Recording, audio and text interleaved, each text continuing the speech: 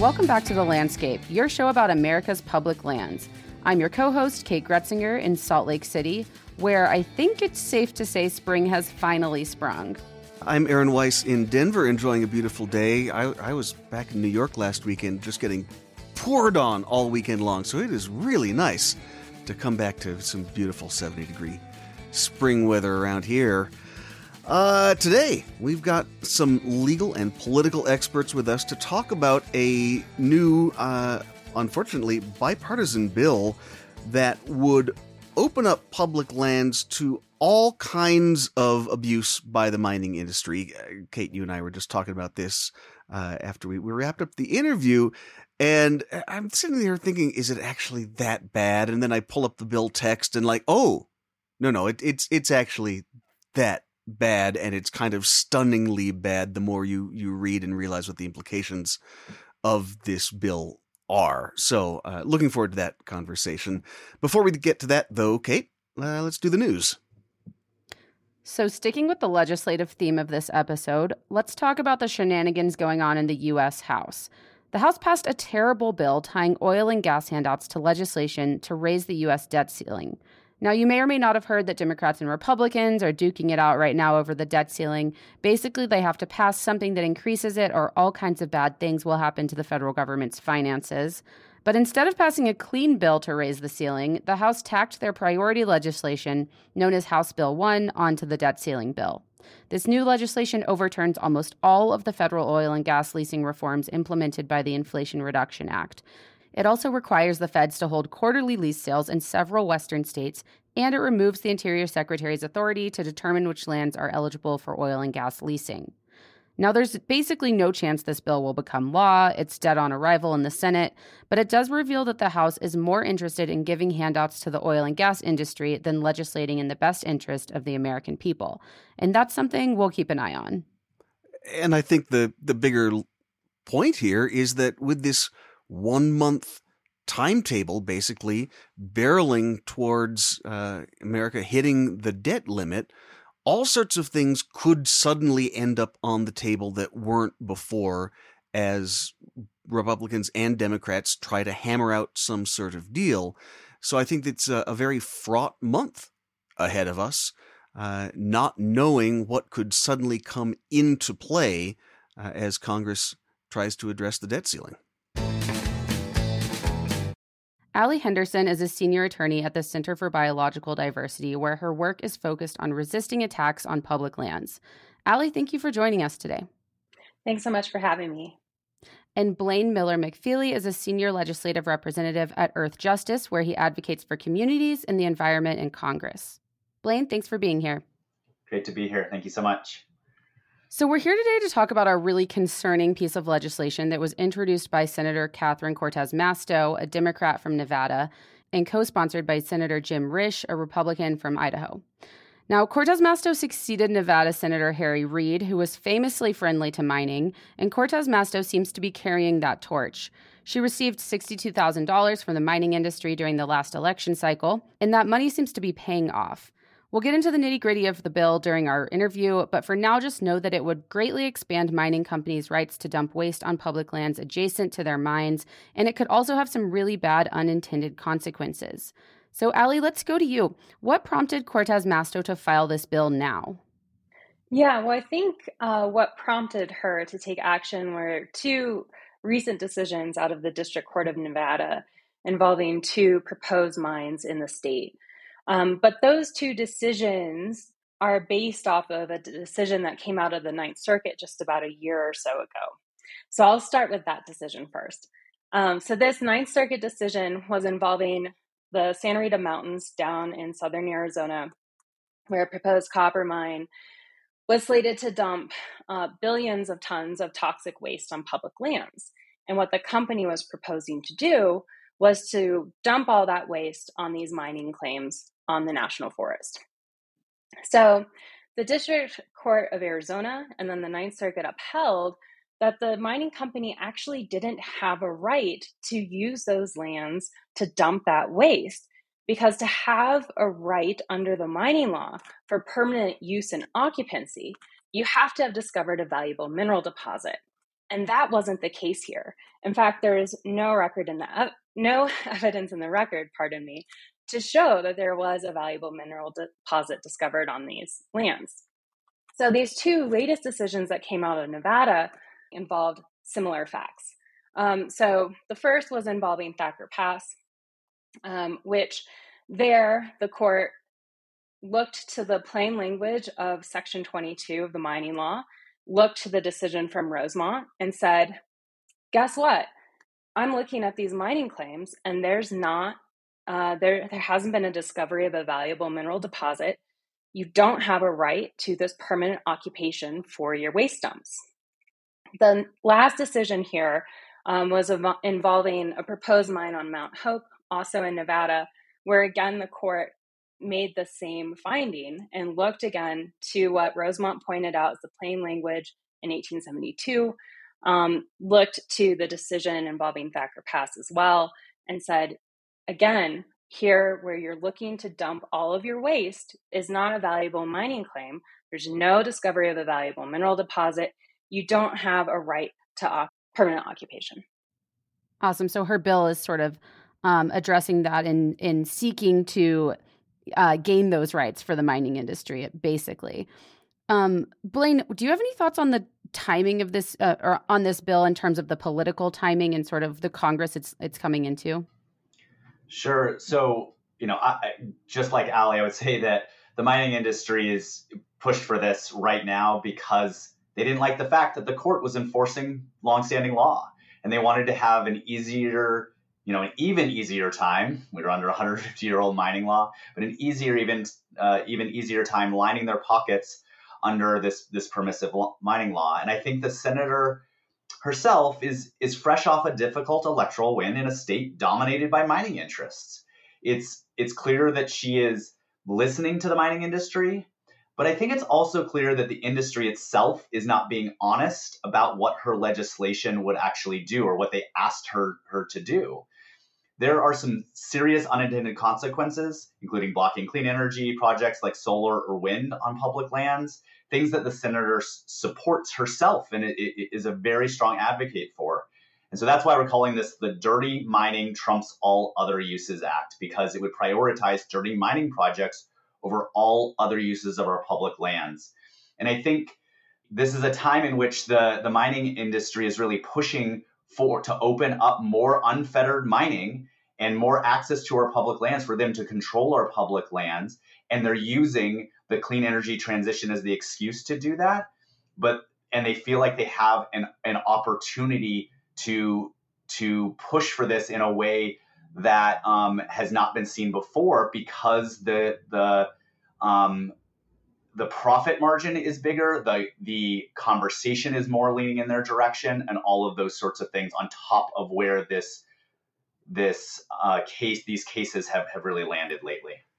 So, Ali, if you could walk us through what changed, because as you noted, this is a ruling in the Rosemont case based on a plain reading of a 150-year-old law, and obviously that plain reading of the law took Rosemont and the mining company by surprise. Had no one ever actually just gone in and said, hang on, the law says this, that you have to have a valuable mining claim there. Had that never actually made it through the courts in 150 years?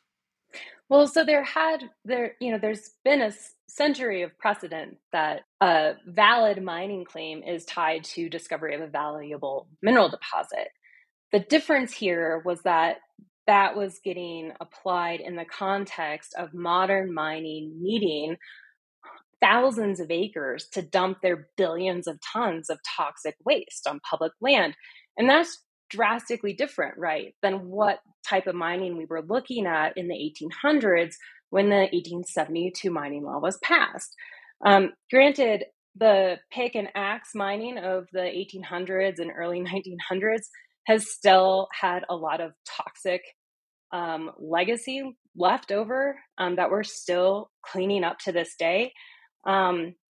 But it was still so much different when we're talking about the footprints and just the sheer amount of acreage of public lands that are now having to be used for modern mining. And basically that was a scenario that wasn't even envisioned in 1872, so therefore the law didn't address it. Yeah, I think that's completely fair to conclude. And the Ninth Circuit, in issuing their decision, even points to that. That, the potential that the mining law might not fully account for what modern mining looks like and the amount of acreage it needs isn't necessarily a surprise. I mean, we are dealing with a 151-year-old law after all. Right. And we'll jump in to a discussion of mining reform at the end here. But before we get to that, Allie, what are Allie, you've mentioned the obvious implications of this bill, that companies would be able to dump their mine waste on our public lands without proving that there are minerals on those lands. What are the less obvious implications of this bill that could have impacts on public lands? Yeah, I think one very significant impact is that this really opens up for rampant abuse and I think weaponization of the law. So, and we don't have to go very far for this stretch either. So, as drastic as that sounds, it's really not too much of a bridge for us to cross here. So the key is, by removing that valuable mineral deposit, what the law would do if it was passed is it allows anyone to go out, place 4 stakes in the ground to mark their mining claim, send in a nominal fee to BLM, and then pay a very nominal, again, annual maintenance fee, and they would have a valid mining claim. No discovery of valuable mineral deposit right would be required. Now, the issue with that is that now you have a property interest on public lands that is completely unfettered from any sort of boundary or sort of sideboard to better protect other types of uses or values on public lands. So here, I think this is a really good example that I want to walk through. So back in the early 1900s, future Senator Cameron for Arizona went out and blanketed parts of the Bright Angel Trail that some of your listeners are probably familiar with mining claims. And he was charging a fee or a toll for people to pass through to get down to the banks of the Colorado River. And what happened was the government said, well, hey, what are you doing? You don't have a valid mining claim. There's no discovery of a valuable mineral deposit. You can't be excluding other uses or, charging fees for people to cross your invalid mining claim. And as a result, he was booted out. And, we now have the Grand Canyon National Park as it's protected. And, if this law, however, had been on the books then, there would have been no way to exclude that type of nefarious and very exploitive practice of public lands.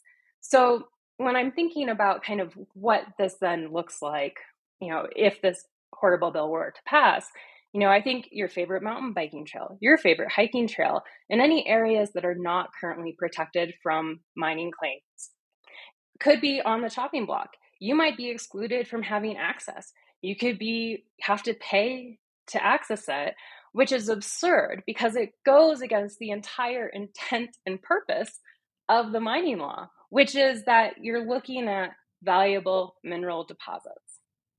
So just to restate, the thing that this bill changes is that you no longer have to validate your mining claim by proving that there's minerals there. You just have it by going out and staking it and paying your fees. You have the right now. Yes, that's all you'd have to do. And so I think it's really ripe for abuse because there's nothing to prevent anybody or any company from going out anywhere and staking those types of claims. And as Blaine had mentioned too, there's a concern that you could see that happening where there's maybe other things proposed on public land and people coming in, staking a claim, and then, extracting a high fee to walk away. Extortion, basically. Yes, thank you. Extortion. Yeah. And I would say extortion is one option, but even just blocking a a proposed clean energy project because somebody doesn't like it in their backyard is a real possibility. So sometimes, right, a group will say, oh, I don't like that wind farm in my view shed, which is on public lands. The moment before that is sort of finalized, you could go out and put 4 stakes in the ground and pay that nominal fee, $150, just and block it forever, that wind project.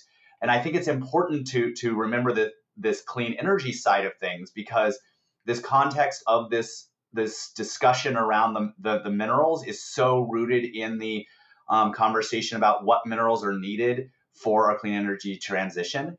And so if you're allowing mining companies to block clean energy projects, that is not moving our country towards electrification or decarbonization. And they could very easily do that and it's not just mining companies, it basically could be any person could just walk out, put 4 stakes in the ground to say, we don't want that near our community. We don't want that anywhere. So I think a useful way to think about this bill too is like, what would it do in application? It really is a de facto privatization of public lands. So sure, the federal government retains the title to the lands, but because of the way that it works, where somebody can just go out, place those 4 stakes in the ground, send in a nominal fee to BLM, and then have the right to permanently use and occupy that land, it essentially is making it private. People can exclude other uses, people can charge fees. We ran through the parade of horribles. That really is not a far stretch when you look at what this language would do, because it removes that valuable mineral deposit heart of the mining law. So, short and sweet, it's taking the public out of public lands. Obviously, this bill focused on mining, but it could have all these other terrible implications if it passes. Do you think there's a way to write it just for mining? Do you think that that's what we might see come out in the future, is a bill where they kind of correct for these unintended consequences? Well, I think to do that, you need something like the valuable mineral deposit touchstone, right? Like you would have to have something like that in there. And it frankly just doesn't make sense to remove that if the whole point is it's a mining law where we're talking about valuable minerals. Maybe there's another way that they could think about it, but it really boils down to you have to have a touchstone that's going to provide protections for other uses and to guard against abuse. And this bill doesn't do that. It obliterates that. So walk me through the fallout here politically. It certainly sounds like Senator Cortez Masto, or at least her office, was maybe a bit surprised by the amount of pushback on just how, I guess for lack of a better word, insane this bill is. Is there any chance it goes anywhere? Or on the flip side, is there any chance this opens the door to a conversation of what actually fixing and reforming the 1872 mining law would look like? So I would say, unfortunately, because of the millions of dollars that the mining industry spends on lobbying every year, there's a real threat for it to happen. So, I mean, just to point out how big of a presence they are and how much they're spending in last year in 2022 alone, the mining industry spent over $22 million on lobbying. And we're unfortunately also seeing concerning statements from Democratic allies in our fight that are in with us on our fight to tackle the climate crisis. They bought into this mining industry talking point, these mining industry talking points that more unfettered and toxic mining will get us to the clean energy transition in a quick and safe way, that it's the only answer, it's the silver bullet. And it seems that they're unfortunately willing to look past the well-documented environmental record of mining companies, the fact that this is a 150-year-old mining law, and the fact that mining companies have had such drastic impacts on the health and well-being of our communities. Right? You asked this question of does it open the opportunity for good reform or for reform as a whole? I think considering the mining law is over 150 years old and was signed by Ulysses S. Grant, a Civil War general, by the way, to entice white Americans to kick indigenous peoples off their land as they moved west. It's long past time for us to reform our mining law. We needed to reform it to protect communities, lands, and waters. However, the Dirty Mining Trumps All Other Uses Act should not be the place to start that conversation. Instead, we need to be starting from a place of ensuring communities have a voice regarding what happens in their backyards and making sure that as we transition to a clean energy economy, which does need some minerals, it doesn't come at the cost of harming people or the environment. Listen, we can't avoid all mining. We need it as part of our solution to build out the clean energy technology that we are all working for decarbonization. But the basis of reform for the mining laws that that mining occurs under should be ensuring that any mining that occurs does not repeat the wrongs of the oil and gas industry, the wrongs of the past. We have to include protections for special places like the Grand Canyon that Ali was just talking about. We have to make sure communities and sacred sites are protected, like the Hualapai Sacred Spring in Arizona, the Hualapai tribe, which is being threatened right now by lithium exploration. Basically, what it comes down to is if this conversation is opening around mining reform, which desperately needs to happen, it has to begin from a place that says we can't move our sacrifice zones where the people bear the brunt of the impact of our energy needs from oil and gas impacted communities to mining impacted communities. And I can tell you right now that I am ready to have that conversation. We need to have that conversation to protect our communities and protect our sacred sites, but it cannot start from a place where we're moving to basically give the mining industry everything that they want and control over everything. I want to ask about one of the talking points, one of the arguments we hear in the conversation around renewables and mining and EV batteries in particular, which is that we should be extracting the lithium and these other minerals here in the U.S. because that process, that mining process, the environmental safeguards here are stronger and cleaner than anywhere else in the world. This is to either of you. Is that true? Is it kind of true? Is it just total BS? I would say that the answer to that is exactly what we were just talking about. The 151-year-old mining law has no environmental standards in it. So how can a law that has no environmental standards in it protect communities and protect indigenous communities? This is not to say that that in comparison to the rest of the world, we are so much better or so much worse.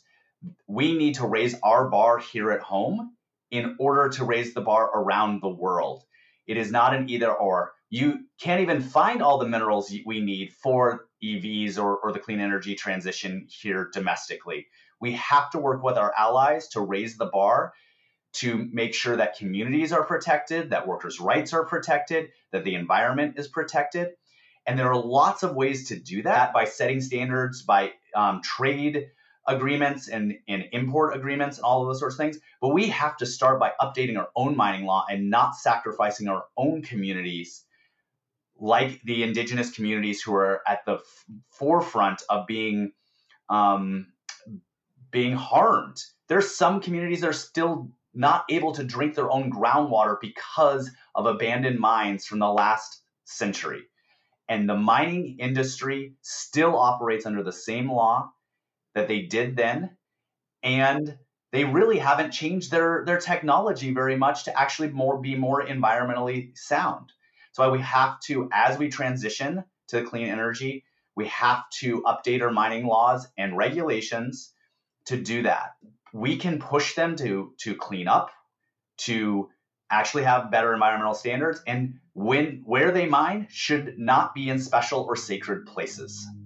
Yeah, I think it's also helpful for us to kind of think about like what is the ground right now, and when we're talking about the pollution that comes from hard rock mining, according to the U.S. Environmental Protection Agency, the mining industry is the single largest source of toxic waste generation in the U.S. This is a first place that the mining industry gets pretty much every year in recent history. Hard rock mines have contaminated an estimated 40% of headwaters in the Western watersheds. That, again, is a fact from EPA. The Forest Service has estimated that the cleanup cost for Forest Service lands alone is more than $6 billion from toxicity and pollution from hard rock mining. The Forest Service has stopped even adjusting that figure upwards because they have said that there's no way they're going to get all that funding from Congress to clean it up. So why are we going to spend agency resources on updating our cleanup estimate? And unlike oil and gas and coal industries, metal mining companies pay nothing to extract public-owned minerals from public lands. They don't have any royalties. They're not contributing to any sort of fund to clean up the mess that they've left across our public lands and have stuck communities with. So, we really do need to have significant changes if we're not going to end up having and repeating the exact same mistakes and harms that we did in the 1900s and that we did even in the early part of this century. I mean, it's long due that we modernize the law so we're protecting public lands, waters, sacred sites, and communities. And I really think it's a false duality to think that we cannot do that. It's such a lack of creativity to actually also just address that we can learn from from mistakes of the past, and we can evolve and move forward with practices in a way that are going to leave future generations with better climate, better lands, and better water. Allie, I want to ask you one more question here. And Blaine, feel free to jump in if you have thoughts on this. Obviously, moving mining reform in the right direction in this Congress will be hard. It's currently moving in the wrong direction. Is there anything the president can do or the Interior Department can do in the meantime when it comes to mining reform and implementing the kinds of changes you've both mentioned? Yes. So the Center for Biological Diversity, Earth Justice, 9 tribes and indigenous organizations, as well as a number of other environmental organizations, petitioned the Biden administration in September 2021 to improve and update the Department of Interior's regulations for hard rock mining. And we're asking for revisions that are fully within the authority of DOI to make, that would provide some significant protections and move mining law implementation on the ground and to a better place where it's more modern, where we're better protecting resources and other values in a way that we're learning from those mistakes of the past. And right now, and Blaine will jump in a second here, but right now we are waiting to get a report from the interagency working group that was looking specifically at hard rock mining and what can be done to result in reforms and improvements. And we're hoping that we're going to see some of what we asked for in that petition moving forward. Yeah, just to add on here, I think we're very excited. We're patiently waiting, maybe not so patiently waiting, for these interagency working group recommendations to come out, which we hope will be very soon. We, as Allie said, we view that as a response to our APA petition. We've seen a little bit of a sneak peek what we think might be in there, at least in regards to the tribal sort of consultation area. Because last November, during the Tribal Nations Summit that President Biden put on, they released some updated directives around tribal consultation for mining, among other things. But that's just one part of it. It's an important piece, but they really need to increase environmental standards and give more discretion to land managers to protect communities, special places, the environment.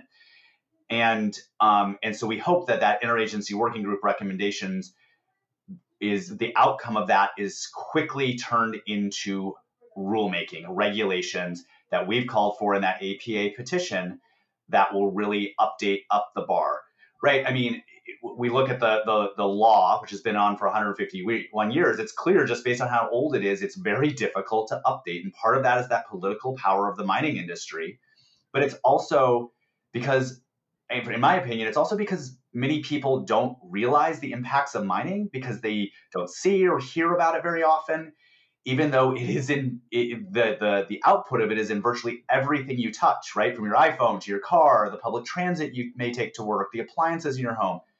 It's because the vast majority of mining occurs near indigenous communities, not near our cities and towns. A recent industry study said that upwards of about 80 to 90% of minerals that are needed for things like EV batteries are within 35 miles of Native American reservations. So in order for real and positive mining reform to occur, communities across the country have to speak out loudly, have to partner with these indigenous communities who are being threatened, their lands and waters. And we have to make our voices stronger than the $22.6 million that high-paid mining lobbyists receive. So that's why it's going to be difficult to update the mining law, but the regulations that are moving forward through this interagency working group are a real opportunity to raise the bar, to show that we can both electrify and protect communities, and to show the rest of the world that we care about people and the environment and climate change at the same time. Well, I think we'll leave it there. That was a pretty strong ending. Allie Henderson with the Center for Biological Diversity and Blaine Miller McFeely with Earth Justice. Thank you both for being with us today. Thank you so much. Thanks for having us.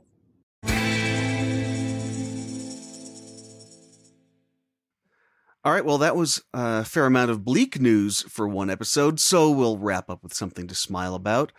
The Dolores River in southwest Colorado is having a moment. It is raging this spring, thanks to our very wet winter and the runoff that is starting to come. Folks are traveling from around the west to raft and paddle down the Dolores. It does not have enough water in it to raft every year. The last time it was navigable was all the way back in 2019. These good flows are coming at the right time. Legislation to protect the Dolores River Canyon is gaining momentum in Congress, and there is a new documentary out about the river. If you live in Colorado, that film tour is going on right now. Go to protectthedolores.org to see if that is coming to a theater near you.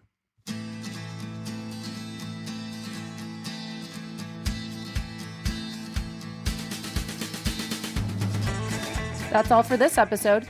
If you liked what you heard, please review us wherever you're listening right now, and feel free to reach out to us at podcast@westernpriorities.org. You can also find us on Twitter, Instagram, and TikTok, so go follow us on those platforms if you haven't already. Thanks again to Blaine and Allie for joining us, and thank you for listening to The Landscape.